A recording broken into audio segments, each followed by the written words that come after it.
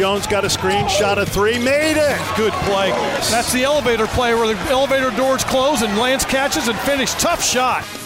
The elevator play, I like that. Rodney Watson, Mike Reese on the call. Southern got popped in the face at Drake on Saturday, 82-59, and to soothe us, to reassure us, to nudge us away from the cliff and get us back to feeling good about this team again. We hope, anyway.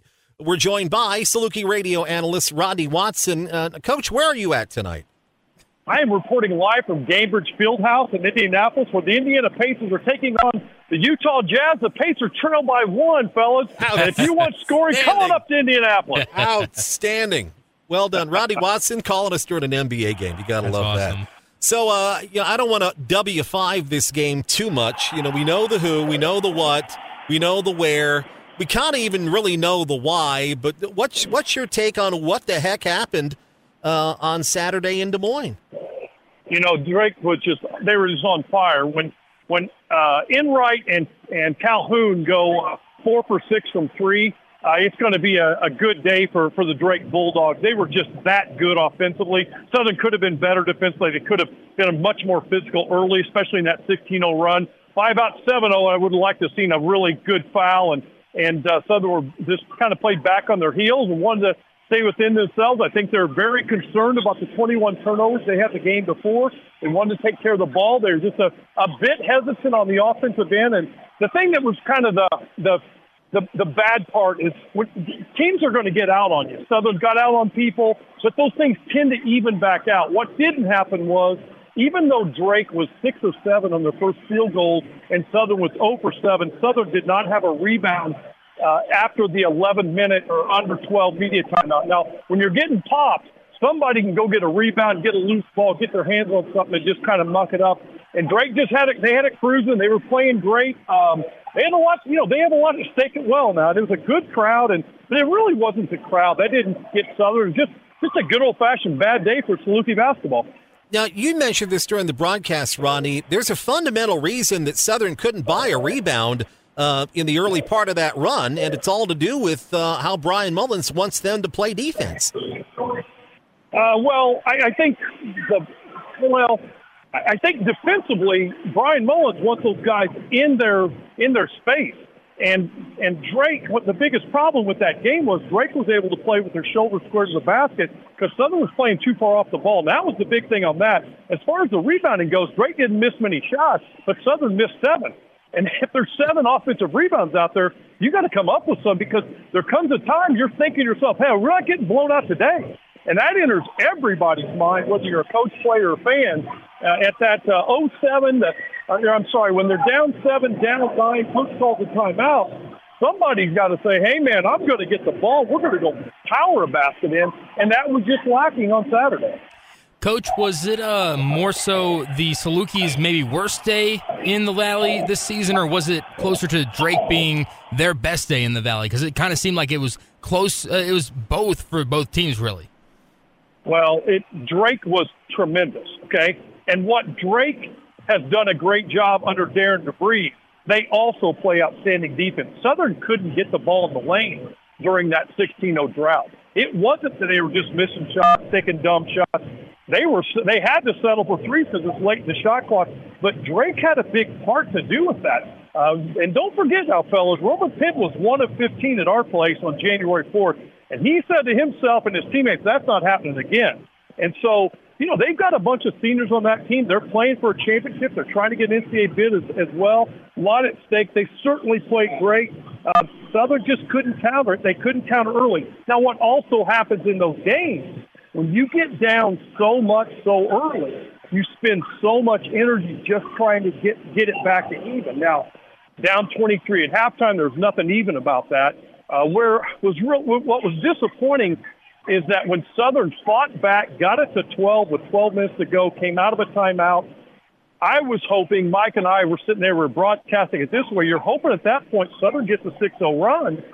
Now it's, maybe a 6-point game, and this thing gets really dicey. But instead, Drake went on a 6-0 run. They got a stop out of that timeout, converted to a basket, got another stop, converted another basket, and, man, the air was out of the balloon by about that time. Fans would probably overreact to this game, probably more than any of the other losses this season. But there's 4 games left in the regular season. What do you do different with this team to prevent a repeat of this? Well, the great thing about Coach Mullins' style is that the old saying, defense travels. Now, it didn't travel great to Des Moines, okay, but the fact of the matter is Southern really guards. And the other thing I love about Coach Mullins is that he fixes mistakes. He's not a yeller and screamer. He's analytic. He's straightforward with his guys. The one thing, I heard Kenny Smith say this on Inside the NBA a couple of weeks ago, and he was talking about the Phoenix Suns before they made the big trade. He was talking about there's something messed up about the Phoenix Suns because at the end of the season last year they got blew out in Game 7, and then they came back and they were having a bad year, plus there were some injuries. And Kenny Smith said, what NBA players know, they know honest. In that locker room, they know if there's honest and they know if there's dishonest. And he wasn't calling out players or coaches, but what the Salukis know, what that locker room knows right now, what they knew in practice the last couple of days, they know that Brian Mullins is honest. He's not going to berate these guys. He's not going to try to motivate out of the nonsense or the fear or anything like that. He coaches honest. So defensively, you're going to see a really good defensive team tomorrow. You're going to see them very aggressive. You're going to see probably 9 guys playing, 4 off the bench pretty regular. And you're going to stay in that game if you are, what he says, connected. You better be connected guarding that ball. You better be in the perfect help position where you can help the dribble, get back to your man. That's what you're going to see, and that's how he coaches it. At Valpo tomorrow night, going to Valpo for Valentine's Day. Lovely. But Ben Krikke, Kobe King, two good players, as good as anybody in the Missouri Valley has on their team. Why has Valpo struggled? Why are they on the bottom end of the Valley standings, you think? Well, don't forget about the Queen kid and Nick Edwards, a really good point guard. They've got 4 good players. They got a guy by the name of Maximus Nelson. Now, that's 5 syllables, okay? So he needs to get 5 points. But they've got good depth. They've got a good starting 5. They don't have good depth. That's probably hurt them early in the season. But, fellas, look at this. Their last 9 games are 5-4. They swept Evansville. They swept Illinois State, something Southern couldn't do, okay? They also beat UIC at home by 10. But there was an overtime loss, double overtime loss at home against Drake, an overtime loss. It escapes me, and there was another overtime loss in their 5-4 last 9 games. So this team has 7 seniors. 4 of them start and play big minutes.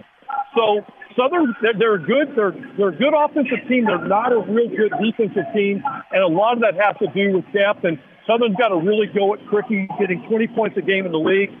This is a really interesting stat. Kobe King has scored double-figure points for all 27 games. And you talk about consistent. That's impressive. So they've got, and then the Queen kid is really good. Queen, he came out of Cedarville, a Division II school that I have a lot of respect for. I know their coach real well, and he was a good player at that level. Someone's got to get after him and make sure that he's not a factor. So they have their hands full tomorrow night, and Southern's also 5-5 in the last 10 games against Valpo. So it's not going to be easy. And their coach is kind of coaching for his coaching career as well. Things haven't gone as well as I know Valpo would like, and certainly Coach Lodish would like as well. So there's a lot at stake for both programs. Rodney, you talk about just how big this game tomorrow night will be, and I know plenty of fans know the recent history for the Salukis at Valpo and how tough it is to get a win there for the Salukis. And I know that some of them probably will be sitting there saying, this could be a trap game. As a coach, do you even believe in the trap game? Oh, I believe in trap games, but not in February. Not February 14th. There's no trap with this one. It's all you play it possession by possession. Those players on that flight going to Valpo today, they know what's at stake here. And trust me, those guys and Coach Mullins, they want this program to elevate another level. You're going to see a terrific effort out of these guys tomorrow. Defense has to travel because sometimes offense doesn't get going as soon as you want it to. But I really look for the way Southern's offense goes against Valpo's defense. I think Southern will have a good offensive night. if you remember, J.D. Mueller, when he wasn't very good last year, especially offensively, he's pretty good defensively, but J.D. wasn't very good offensively, and he had big games against Valpo because Krikke guarded him, and Krikke didn't want to foul out. Krikke was given help on Marcus Damas, and last year Mueller was able to catch and finish at the rim.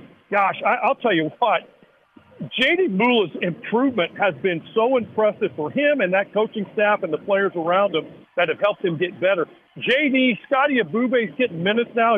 He knows he's going to get time in the first and second half, so he's got a new life. This guy is a player, fellas. He's got hands that we probably haven't seen since Roland Roberts and Ashraf Amaya. Then, you got Rupert, who's got to become a little more consistent, especially on the offensive end. And the three-headed monster inside's got to be a factor. They've got to go at Krikke. They've got to get him in some foul trouble or get him in a position where he doesn't want to foul. They've got to make sure that they neutralize King from going off on a big number and neutralize Quentin Queen, the three-point shooter. Talking to Ronnie Watson, I think everybody would agree Southern has not played their best game yet this season, and I don't think they need to play their best game to get a win tomorrow night at Valparaiso. But with 4 regular season games left heading into the Missouri Valley Conference Tournament, what does Southern's best game so far this season look like? This is going to sound crazy. I thought Southern played really well at Illinois State. Some things, I thought they played really well. They took care of the ball. They played well offensively. They didn't quite score enough points. But here's the other thing as far as playing well, and I'll tell you what I do believe in. I believe in peaking. And we're going to see if Drake peaked on Saturday. I'm a friend of Darren DeVries, but I'm rooting if they peaked on Saturday. They might not. But, man, I'm telling you what, I'm watching the Pacers and the Jazz right now, and I'm not so sure that Drake couldn't have hung with those guys the way they played on Saturday. Southern has certainly not peaked. And yet, at the same time, they're close. Certainly turnovers have been a little inconsistent. It's gotten so much better. Had a bad game against UIC. Got a little casual on the offensive end. But a perfect game is when Southern is sharp. They're getting into their offense at 22, 23 seconds on the shot clock. They're getting the ball moved with good pace. They're moving without the ball. And then the ball, when Southern's at its best, they have high assists. And their shots can't come off of assists. And that's a mark of a good team. The next thing is certainly when they're rebounding. This is a much better offensive rebound team than Brian Mullins has had in his 4 years. So they've got to steal points, offensive rebounds. I think Southern's number 1 in the league in fast break points. A couple of years ago, they didn't get fast break points. Now they're getting points off their defense, off live ball turnovers. Those are the 3 things in particular that I'm looking for when Southern's really clicking and playing their best, and then putting one game and another game and another game. Oh, I will say this, as good as Southern can defend and as deep as they are and as veteran as they are, for them to say, okay, we haven't played our best game yet and there's 4 games left in the regular season, that sounds like a team you don't want to play in the Valley Tournament. Well, let me put another factor into the not quite playing their best game of the year yet. Coach has played a lot of players. He's got a lot of good players in this team, and there's such good players on the bench. You've got Cade Horniker that I think might be playing at Gamebridge someday, and I'm not kidding you. Kind of depends on how much time he puts into it. With his size and his personality, we could be coming to Indianapolis to watch him someday. Foster Wonders is getting on the floor. He can't really stay on the floor yet, probably defensively as much as anything, but you're talking about a guy that's going to find a way to get open. And these guys are having trouble getting on, but for the most part, coaches played about 10, 11 guys throughout the whole season. It's hard to really get in sync. When you're Marcus Damas and Lance Jones, and man, the Pacers are ripping on the Jazz. I hope that we're cheering like this tomorrow. When Jones and Damas are playing with 8 other players, it's hard to truly get in sync. Xavier Johnson's really starting to step his game up, especially on the defensive end. He's got the ability to score that he didn't have early in the season.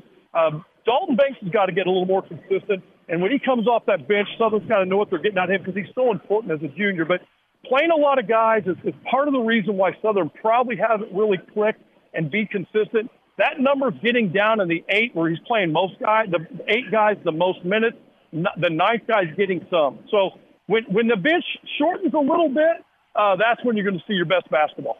All right. Tomorrow night at Valparaiso, it's a 6 o'clock Central Time tip-off. Our pregame coverage on CIL-FM with Mike Reese and Ronnie Watson will get underway at 5 o'clock tomorrow night. And then we're back home this weekend to take on Bradley on Mardi Gras Sunday, February the 19th. But let's get Valpo out of the way first. Coach, hey, calling us during an NBA game. I mean, we couldn't ask for more. Thank you for making time. I'm not sure what I enjoy more, the game or talking to you guys. But let me add one more thing. For the fans on February 18th and 19th, we get to go back and honor the 2002 team that's coming back for a reunion. Sweet 16 There's reunion. Still tickets available for the dinner on Saturday evening. There's a little reception at 5 to 6 at Giant City Lodge. It's going to be a nice meal, and it's a lot of fun stories. Coach Weber, Kent Williams, a lot of the guys are coming back. We'll have fun out there. And then there's a great poster that Tom Weber and his outfit put together. And there'll be autograph sessions an hour before the game, about from 12 to 1. There'll be autographs available for anybody who'd like to get to see those guys, talk to them, get their autograph. And then they'll introduce them in the under 4 media timeout. There's going to be a really cool blackout cancer going on, and also the Mardi Gras bead throw, which that team will be a part of. So this, we don't want to look too far ahead. We won't let the team do that, but the three of us can look ahead and talk about what's coming this weekend. All right, going to be a party. Let's get Valpo tomorrow night, 6 o'clock tip off, and again pregame 5 o'clock on CIL-FM. Rodney Watson, former Saluki assistant, former Southern Indiana coach, and Saluki radio analyst, just what the doctor ordered. Thank you, sir. Talk to you tomorrow night. Thank you, guys. Pacers leading 33-27 at the end of the first. Go Pacers. All right.